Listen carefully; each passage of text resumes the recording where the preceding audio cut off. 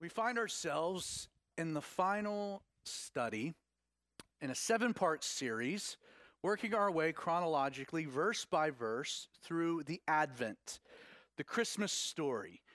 We find ourselves presently at the very end of our travels, looking at, again, a very familiar passage of Scripture, the tale of the wise men coming from the east. Let's read maybe even the entirety of Matthew chapter 2. And then we're going to start breaking it down and trying to unpack what the Lord has for us this morning. We begin with verse 1. Now, after Jesus was born in Bethlehem of Judea, after Jesus was born, sets our context. The Gospel of Matthew gives us very little of what we consider the Christmas story or the actual birth of Jesus. The previous chapter focuses mostly on the narrative of John and his role, and it closes with, and Jesus was born, and they called the child Jesus. He was born, they called him Jesus. And then we switch right over to an after Jesus was born, and the tale of that was provided for us with more details in the Gospel of Luke. We've looked at that the last few weeks. So Jesus was born, Bethlehem of Judea. Matthew tells us the time frame in the days of Herod the king. This would be Herod the Great.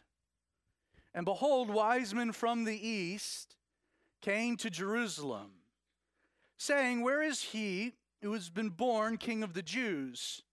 For we have seen his star in the east and have come to worship him." And when Herod the king heard this, he was troubled. And as the case with Herod, all Jerusalem was troubled with him. And when he had gathered the chief priests and the scribes, Herod, of the people together, he inquired of them where the Christ, the Messiah, was to be born. So they said to him, "In Bethlehem of Judea, for thus it is written," and they quote from Micah 5, verse 2, "But you, Bethlehem, in the land of Judea, are not the least among the rulers of Judea, for out of you shall come a ruler who will shepherd my people Israel." Then Herod, when he had secretly called the wise men, determined from them what time the star had appeared. And he sent them to Bethlehem, and he said, "Go and search carefully for the young child, and when you have found him, bring back word to me, that I may come and worship him also." When they heard the king, they departed. And behold, the star, which they had seen in the east, went before them until it came and stood over where the young child was. And when they saw the star, the wise men, they rejoiced with exceedingly great joy. And when they had come into the house, they saw the young child with Mary his mother, and fell down and worshipped him. And when they had opened their treasures, they presented gifts to him: gold, frankincense, and myrrh. Then, being divinely warned in a dream, this being the wise men, that they should not return to Herod, they departed for their own country another way. And when they had departed, behold, an angel of the Lord appeared to Joseph in a dream, saying, "Arise, take the young child and his mother, flee to Egypt, and stay there until I bring you word, for Herod will seek the young child to destroy him." When he arose, he took the young child and his mother by night and departed for Egypt, and was there until the death of Herod, that it might be fulfilled, which was spoken by the Lord through the prophet, saying, "Out of Egypt I called my son." Then Herod, when he had saw that he had been deceived by the wise men, was exceedingly angry. And he sent forth and put to death all the male children who were in Bethlehem and in all its districts, from 2 years old, which he had determined from the wise men. Then was fulfilled which was spoken by Jeremiah the prophet, saying, "A voice was heard in Ramah, lamentation, weeping, and great mourning, Rachel weeping for her children, refusing to be comforted because there are no more."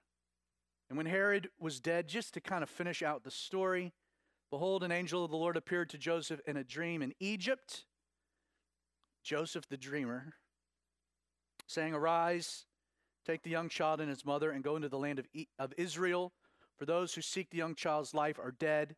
So Joseph arose, took the child and his mother, came into the land of Egypt. But when he heard that Archelaus was reigning over Judah, this is one of Herod's sons, Instead of his father, he was afraid to go there, and being warned by God in a dream, another dream, he turned into the region of Galilee, and he came and dwelt in a city called Nazareth, that it might be fulfilled which was spoken by the prophets, that he shall be called a Nazarene. A very familiar story, one often recited probably tomorrow morning on Christmas. Let's begin by correcting some misconceptions about the story. Some things that you might have assumed were true culturally, but according to the text are false.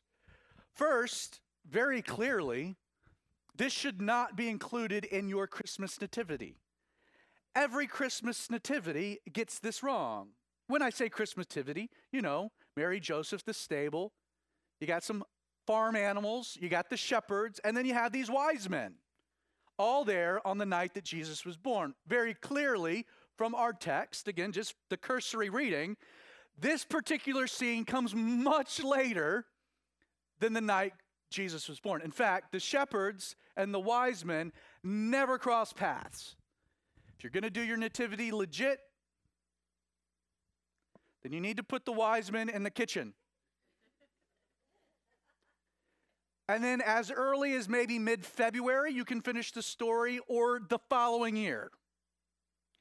But you'll need Jesus running around. And note from the text, Mary and Joseph, the child, they're still in Bethlehem, which is an interesting thing in and of itself.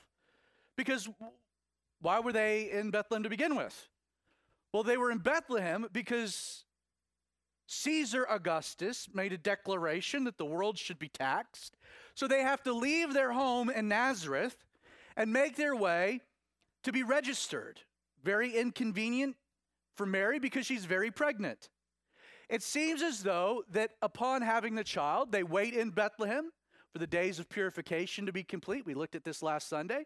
They go, they present Jesus there in the temple. You have Simeon, you have Anna, this wonderful testimony as to whom the child truly is.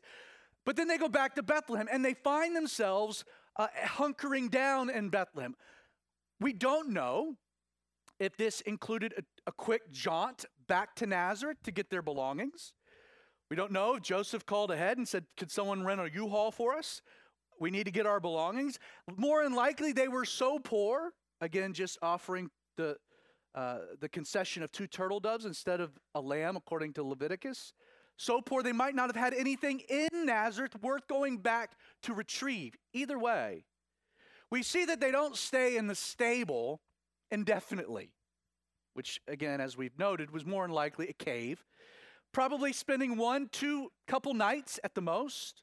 Some point, Joseph is like, we're not going back to Nazareth. And you can understand that. Again, the controversy around Mary's conception, Joseph buying into the story, having to sell that to his family. They get to Bethlehem. There's no room in the inn. There's no guest house available. The rumor mill within the family did not allow for them to stay. They don't want to go back to Nazareth. So Joseph, again, a carpenter by trade, more than likely, finds himself some work, makes himself a living, meager, honest, and they get a house. And note, from the scene, the wise men come to the house where the mother and the child were. Again, this is not the stable, it's a house. And note that the word we have, the child, this is not a babe wrapped in swaddling clothes lying in a manger. We have Jesus now as a child, which according to the language provided means that he's a toddler. They see the star, they make their way. Herod determines what's going on. Even within the time frame, the justification that Herod uses for having the baby boys in Bethlehem all murdered is 2 years and under. Why? He's setting that time frame. So that gives us context that Jesus is at least somewhere under the age of 2 when the scene unfolds, when the wise men arrive. Again, a considerable amount of time has passed from the Christmas scene. So that's the first misconception. This is a totally different story. Different setting, different scene, different characters, different motivations. Let me give you another misconception. That there were 3 wise men. I mean, That's what the Nativity presents, right? 3 wise men. Did you find a numerical value placed on the number of wise men at any point within our text? No, they're just referred to in the plural, they, them, their.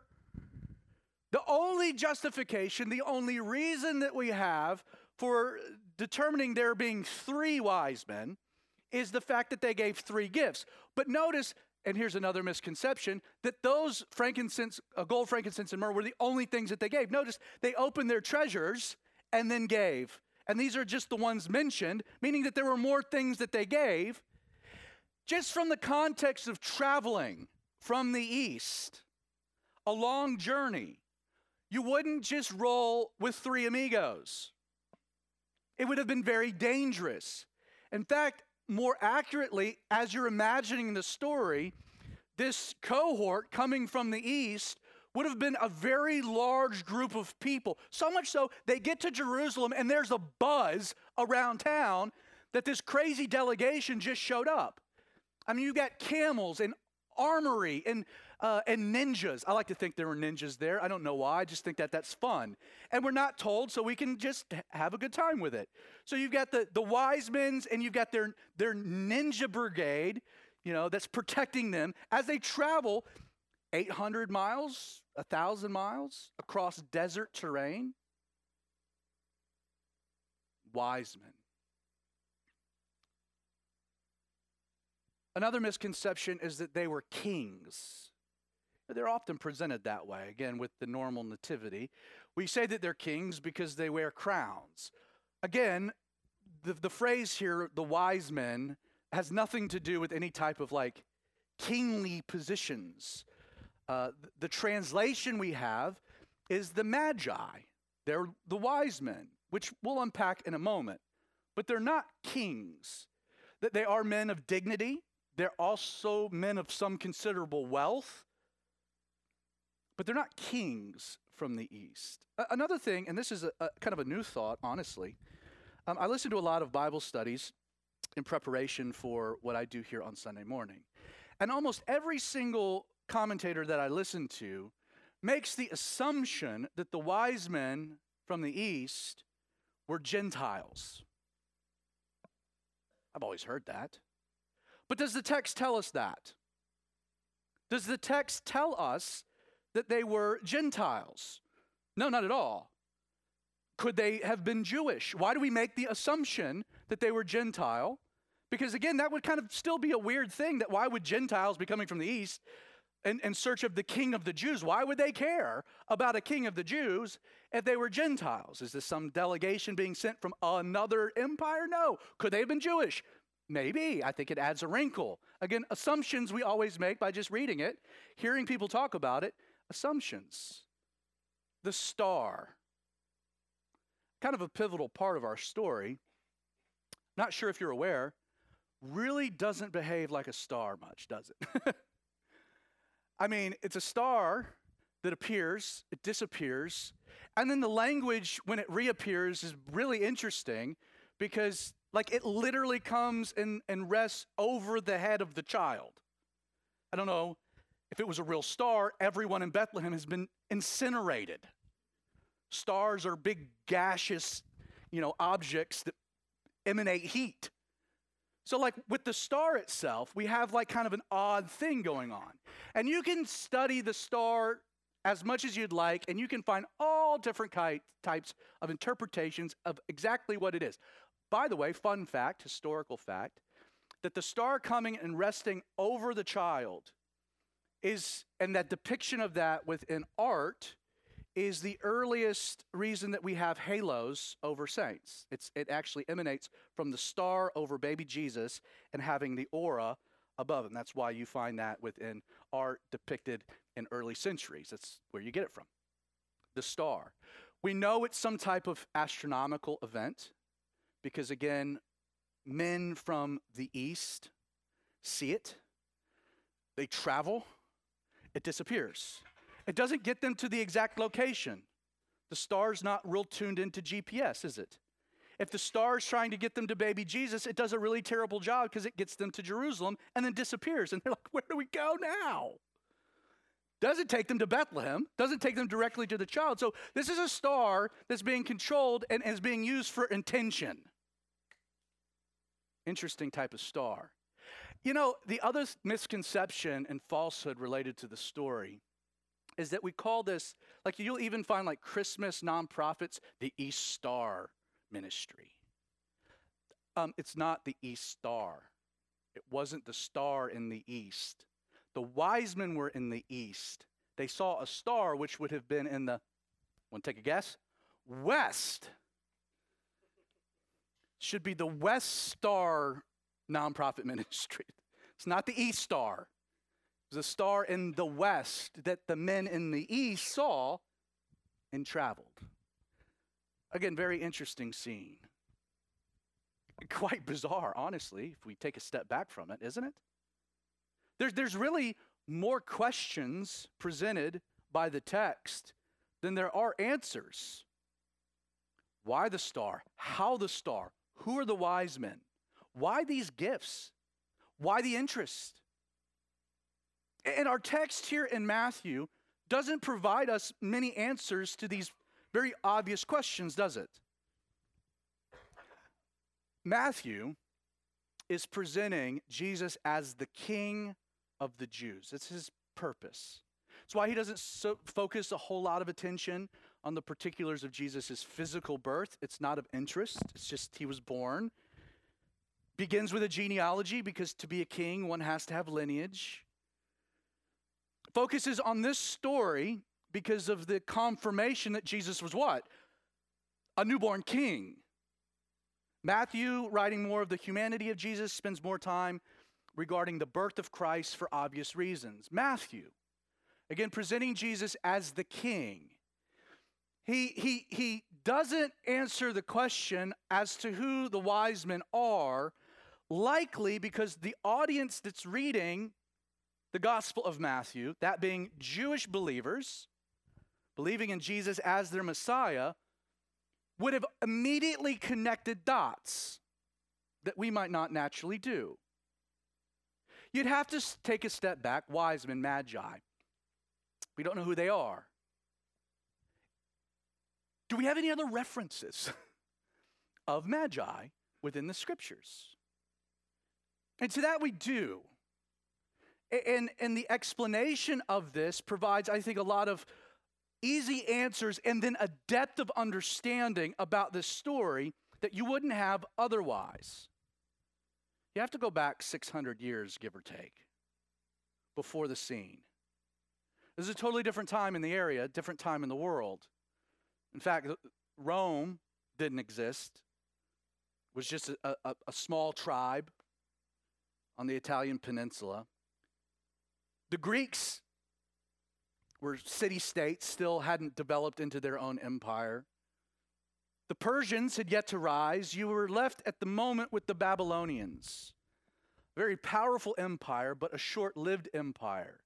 And the Bible actually addresses the time period of the Babylonians and then their interactions with the Jewish people quite a bit in the Old Testament, specifically during the reign of King Nebuchadnezzar. The armies of Babylon came to Jerusalem. They sacked the city. This is when the temple, Solomon's temple, ends up being completely destroyed. It's leveled. The city walls are destroyed. The people are taken into exile. They're dispersed throughout the world. Of a group, they're living in Jerusalem that is part of this diaspora, is a young man by the name of Daniel. He's got a few buddies. You might note them. Shadrach, Meshach, and Abednego. But they're taken 1,000 miles away to ancient Babylon. Today, present day Iraq. They're taken from their culture, from their city, from their people, from their religion, and they're placed into a totally foreign world. And they're to serve the choice men of Israel, Daniel being included. They're to serve King Nebuchadnezzar. This is what the story, the framework of the book of Daniel is about. Now, what's interesting, and again, we could recap quite a bit of the narrative, but for cliff notes, Daniel and his buddies in a foreign place, they make some concessions. They learn the language. They dress a certain way. You know, they're gonna be faithful. They're gonna be obedient. They're gonna serve Nebuchadnezzar to the best of their ability. But they did draw a line in the sand when it came to their diet.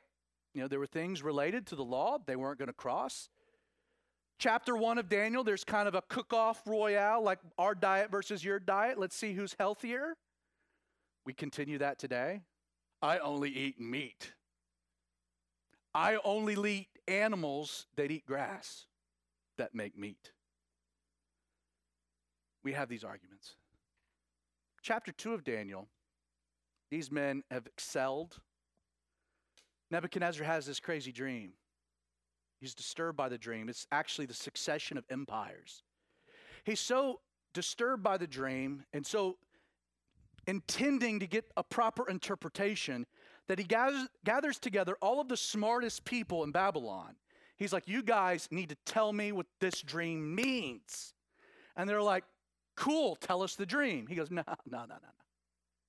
No, what we're going to do is I'm not going to tell you the dream. You're going to tell me the dream and give me the interpretation, because if you can tell me the dream, I can then accept that the interpretation is divinely given.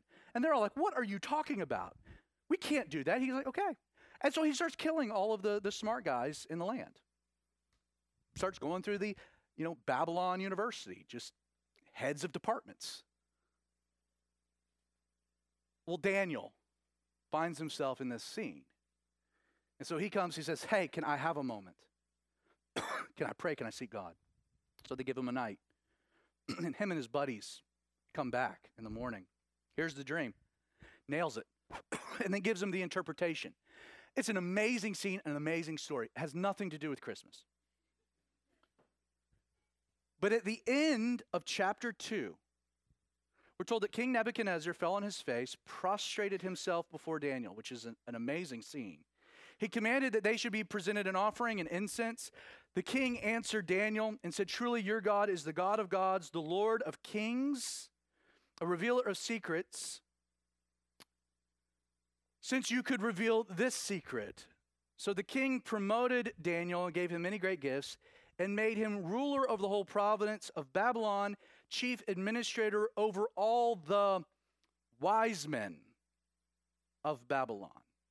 So Daniel petitioned the king and set Shadrach, Meshach, and Abednego over the affairs of the province of Babylon, but Daniel sat in the gate of the king. Do you notice something, what happens here?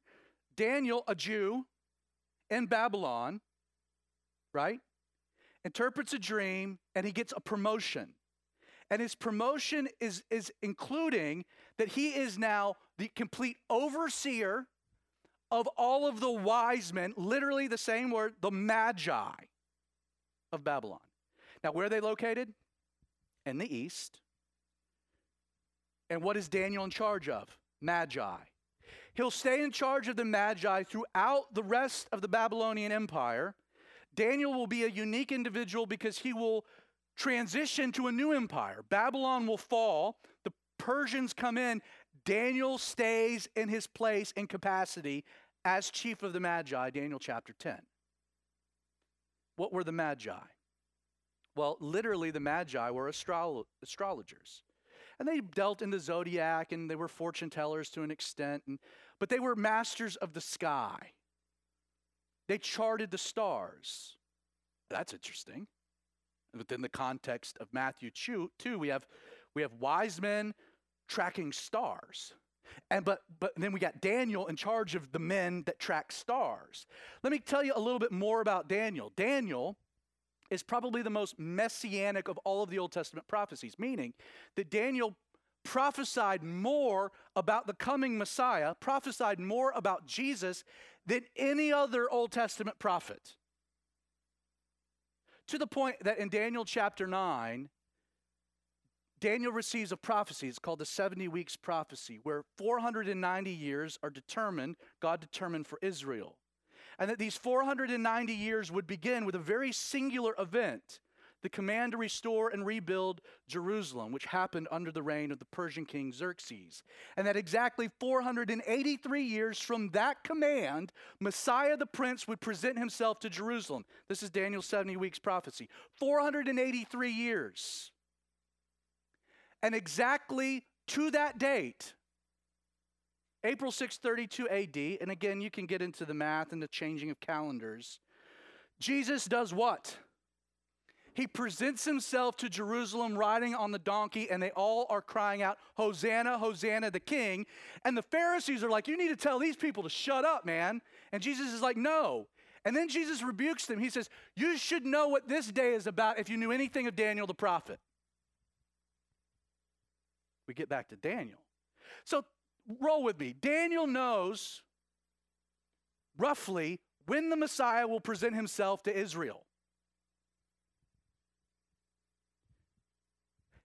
It's interesting, he doesn't know how old Jesus is when he presents himself. But he can kind of guess, which then is interesting because the wise men show up late. Like they don't get there on the exact day. Now, if Daniel could have known exactly, how old Jesus would have been when he presented himself, he could have run the calculations. What I'm proposing, and the way to read Matthew 2, is that some hundreds of years before this event, Daniel created a sect of the Magi, tracking the stars astronomically, saying, when you see this star align in this place, that is the indication something monumental has happened, and I got some gifts I want to give baby Jesus. Could they have been Jewish? I think so. Why do I say that? A lot of the Jews never left Babylon. And a lot of the Jews were Magi. Could this have been a specifically Jewish sect of the Magi that then make this determination? Again, the story then begins to make sense, right? They see a star. They've been given this prophecy. Daniel's left them with the roadmap and the instructions. They see it. They're in the east. They see the star in the west. Things line up just right. And boom, they make their way. It's a long journey.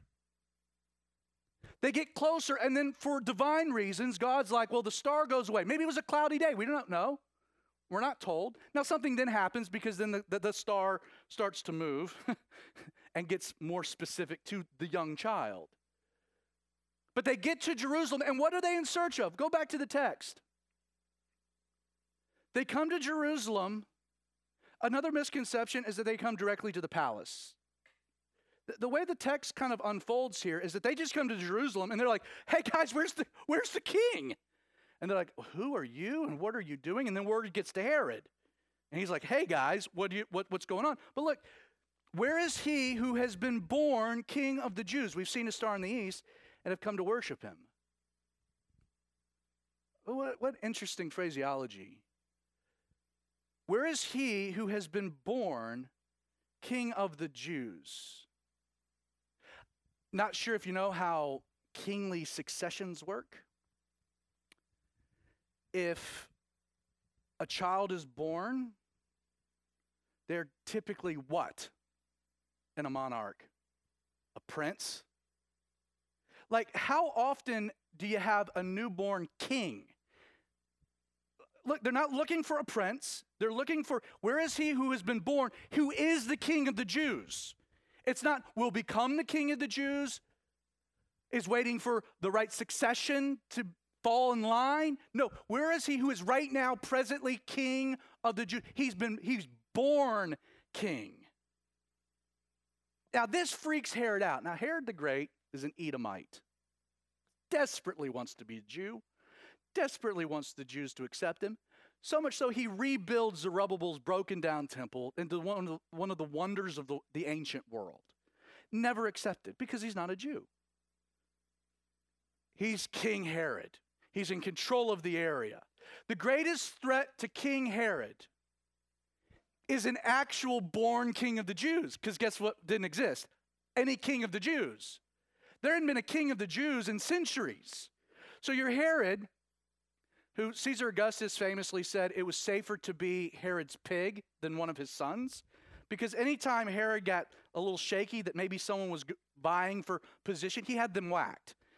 He had a lot of people whacked. In fact, he was so bummed out thinking that he was going to die and no one would mourn, he had a list of nobility that they were instructed to kill when he died so there would be mourning. He was a short man with a compulsion. He gets word there's a king, a born king of the Jews. And he's like, I got to figure this out. And so what happens? And he gathers all of the chief priests, the scribes together. He inquires. He's troubled. He inquires, where's the Christ, the Messiah, is to be born? Now, Herod does the right thing. I'm curious. And he goes to the Bible teachers, the experts in the law, the people that understood prophecy. He's like, hey, we've got these guys, this entourage from the east. They got the ninjas running around. Don't forget about the ninjas. And they've come and they're here and they're looking for the king of the Jews who's been born. I was not aware that this was happening. No one brought me into the loop. Guys, what does the Bible have to say? Now, what's mind-blowing is it doesn't take them very long to be like, oh, yeah, actually, well, we know exactly where he'll be born. He'll be born in Bethlehem of Judea. Here's the biblical reference. So that's where he is. And so Herod brings that knowledge back to the wise men. He's like, hey, this is where he should be born. Why don't you go find him, bring back word deeds to me so I can go worship him too, which we know is a total crock, which is why the wise men end up not returning. And then, well, Joseph's warned in a dream. They've got a jet, and then Herod does what he does. They knew. So the wise men come, and the scene. So they see the star again. I don't know how to explain that. I do love the fact that they rejoice, verse 10. It wasn't just great joy. It was exceedingly great joy. This is joy upon joy upon joy. They come into the house, and they see the young child with Mary, his mother. You know who's not included there? Joseph. You find that weird? Kind of find that weird. First, the order's interesting. The child and then Mary. And ordering, when we get into Greek, you always ordered based upon significance.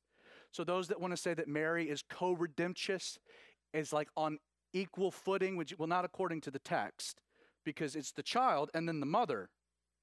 The order matters. But Joseph isn't there. I was asked a question this week. Why Mary and Joseph? Like, of all the people God could have picked, why Mary and Joseph? And I think that's a great question. And I can answer why Mary. You know, we go back to our initial, I think it was the second study, where we looked at more details of Mary's experience. I mean, Mary's a special lady. She's chosen, she's favored, she's blessed, she's a rock star. And then she's contemplative, and she thinks about things, and she carries it, and she sings, she writes songs on the fly. That's just oozing of scripture. And this is an uneducated lady who's never been to synagogue, and yet it flows from her heart.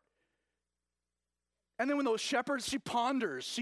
She's again, I can understand why God's like, you know what? That girl, she got it.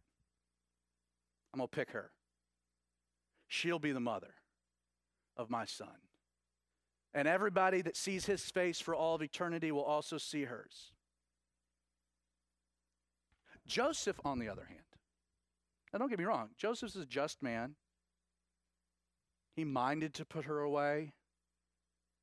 But Joseph is not part of the story at all. If he just hadn't lucked out and got betrothed to Mary. I mean, think about that. God picks Mary. The only reason Joseph's in the story is because he happened to be betrothed to her. And then he made the decision, yes, on his own, that I'm going to stay betrothed. I'm going to I'll be a part of this. But he's only there. Same reason a lot of you are only here. He married a good woman. Literally, the only reason Joseph is in the story is he married a good woman. I love that. What's he doing? Well, he is in the story, hadn't run out on the family. He's at work. He's at work trying to make a living, and the wise men come to the house.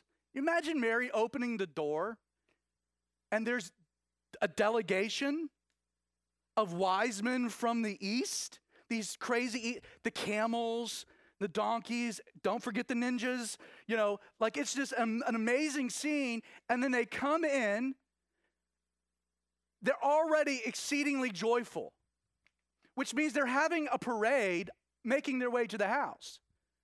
They got the guitars out singing worship songs. I mean, they're pumped up, and they come in and they fall down and they worshiped him. They worshiped a child. Jesus might have pooped in his britches while they're worshiping. He's a toddler. What a moment. I'm sure Mary picked him up. And they fall down and they worship. Notice they worship a baby.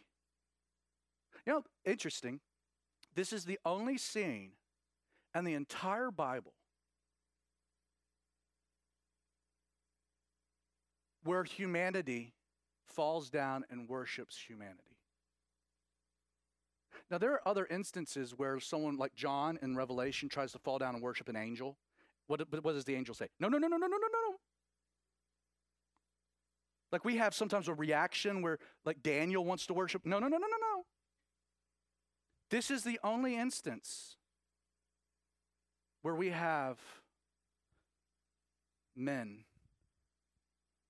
maybe even women, falling down and worshiping a baby, a child.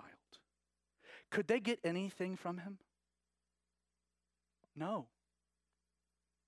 Were they asking? No.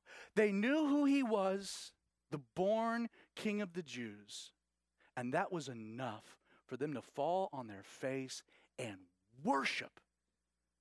But then note, their worship doesn't end with just the expression of their heart or their songs. And when they opened their treasures, again, treasures, they presented gifts to him, gold, frankincense, and myrrh. Gold, that of a king. Frankincense is used all throughout all of the priestly sacrifices. Just do a Google search or a word study of frankincense in the Old Testament, specifically the law. Every sacrifice had frankincense. It was the spice. It was the old spice of the priests, so to speak. Myrrh. Myrrh's a weird one. You can read a lot of different commentators, like why myrrh. It's embalming fluid, which is an odd thing to give a baby. It's like, come to your kid's second birthday with a coffin. Here you go. He'll grow into it. I mean, that's how weird it is. Did they know? Did they know he'd come to die? How would they know that? Daniel would.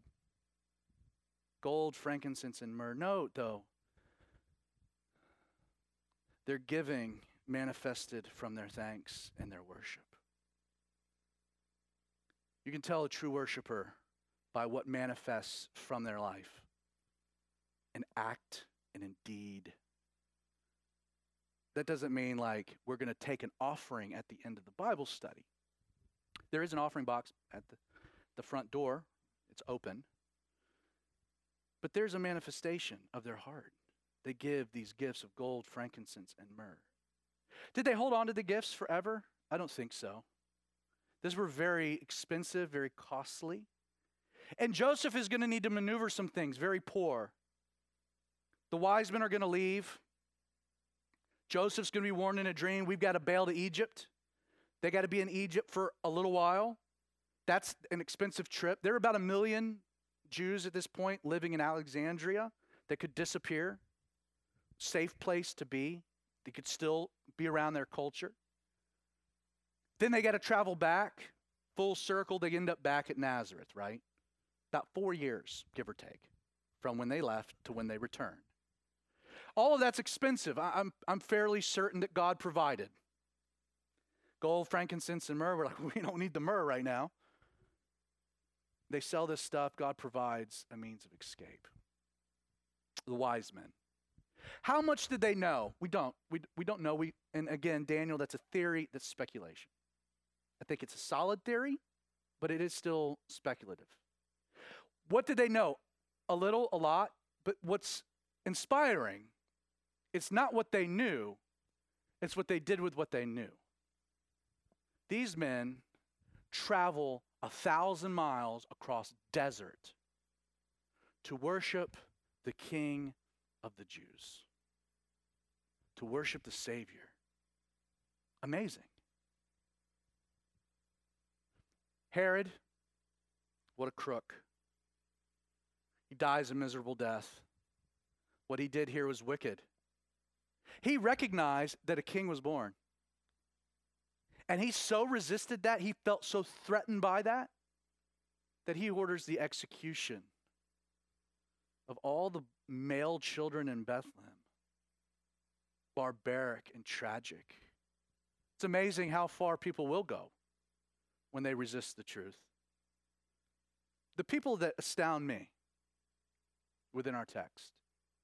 And I think what is most relevant to you and I, it's the people that knew and didn't do a thing. The wise men act on what they knew. Herod acted on what he knew. But you have in the middle of it all a group of scribes, religious people that knew. And think about what's happened up until this point. It's not a big area. It's a tight religious community. Think about the amount of warnings, of flares already sent across the bow. You had a buddy of theirs 2 years before this. A guy everybody knew, had been around forever. His wife was barren, Elizabeth. They were at the temple the day that Zacharias walked in. It took a lot longer than he was supposed to. And they were there when he comes out and he can't talk. And they were there when he's like, this is crazy, and he's writing it down. And they were there when they name him John. And they're like, wait a second, why are you naming John? Well, God's grace is here. They were privy to that. That was in their community. People talked about it. Even the text notates it. That word went around town, something crazy. 400 years of silence up until this point. And then you get that happening. And then they come and they start talking to Elizabeth, and she's like, I got to tell you about this other thing going on. In Nazareth. And there was rumors going all over town there that a virgin had conceived. Now they all rejected it, but there had been the word. And the word from there, from Nazareth, had gotten to Bethlehem because there was no room in the inn, because no one believed her story. But there was a girl walking around saying, the virgin conceived, and my child is the Savior. And then they take the child after the shepherds, who are the first visitors, go again into Bethlehem and let everyone know what just happened. They go to the temple. And then you have two more characters publicly in the midst of all of it. Notable, just, famous people. Simeon and Anna. This is the consolation. This is the Messiah taking the child up into the... All of this happens in public. It's on the back pages. And then you have wise men from the east show up. Our star, the GPS didn't work all that great, but we made it. Where is he? Anticipating they all know. And then they have to inquire, and the religious people who have been exposed to all of this are like, yeah, he's in Bethlehem. So the wise men go, they don't go. They're not even interested enough to just, the curiosity? Can we just send one guy to just check it out? It's a 4-mile walk. Nothing. Nothing. Religious people, religion. What was the threat? Understand, a Savior, that's his name, Jesus, salvation, requires the admitting of the need to be saved. And these men were so comfortable in their procedures and their traditions and their obedience and their piety. We don't need a Savior. You see, the presence of Jesus was a threat to their own moral standing of rightness, of goodness. You see, the shepherds had no problems admitting they needed a Savior. They were the outcasts. And the wise men had no problems admitting they needed a Savior. Herod, well, that's a different thing. But these men, they knew where he was. They didn't do anything. You know where Jesus is right now, do you? The Bible tells us that after dying on a tree, he rose from the dead and he ascended to the right hand of the Father. That's where Jesus is. And he invites us to come into his presence, to accept salvation, and to worship accordingly.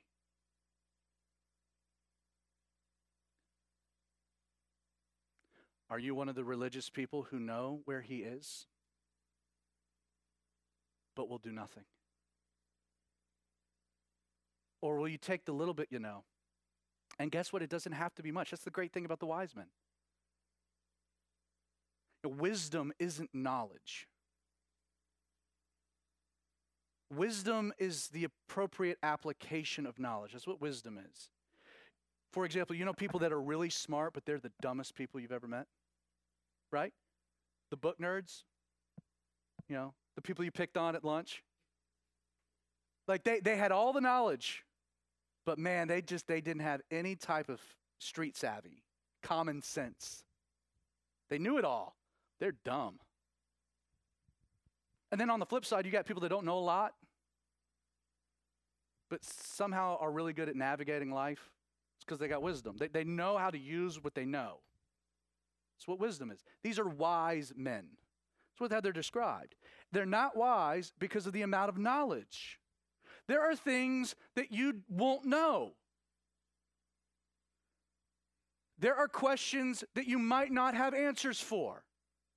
The question is, do you have enough? Enough. Is there enough knowledge? The difference between a wise man and a fool is a fool will not act on what he knows, but a wise man will act accordingly. Don't be a fool this Christmas. So, Father, we thank you for your word.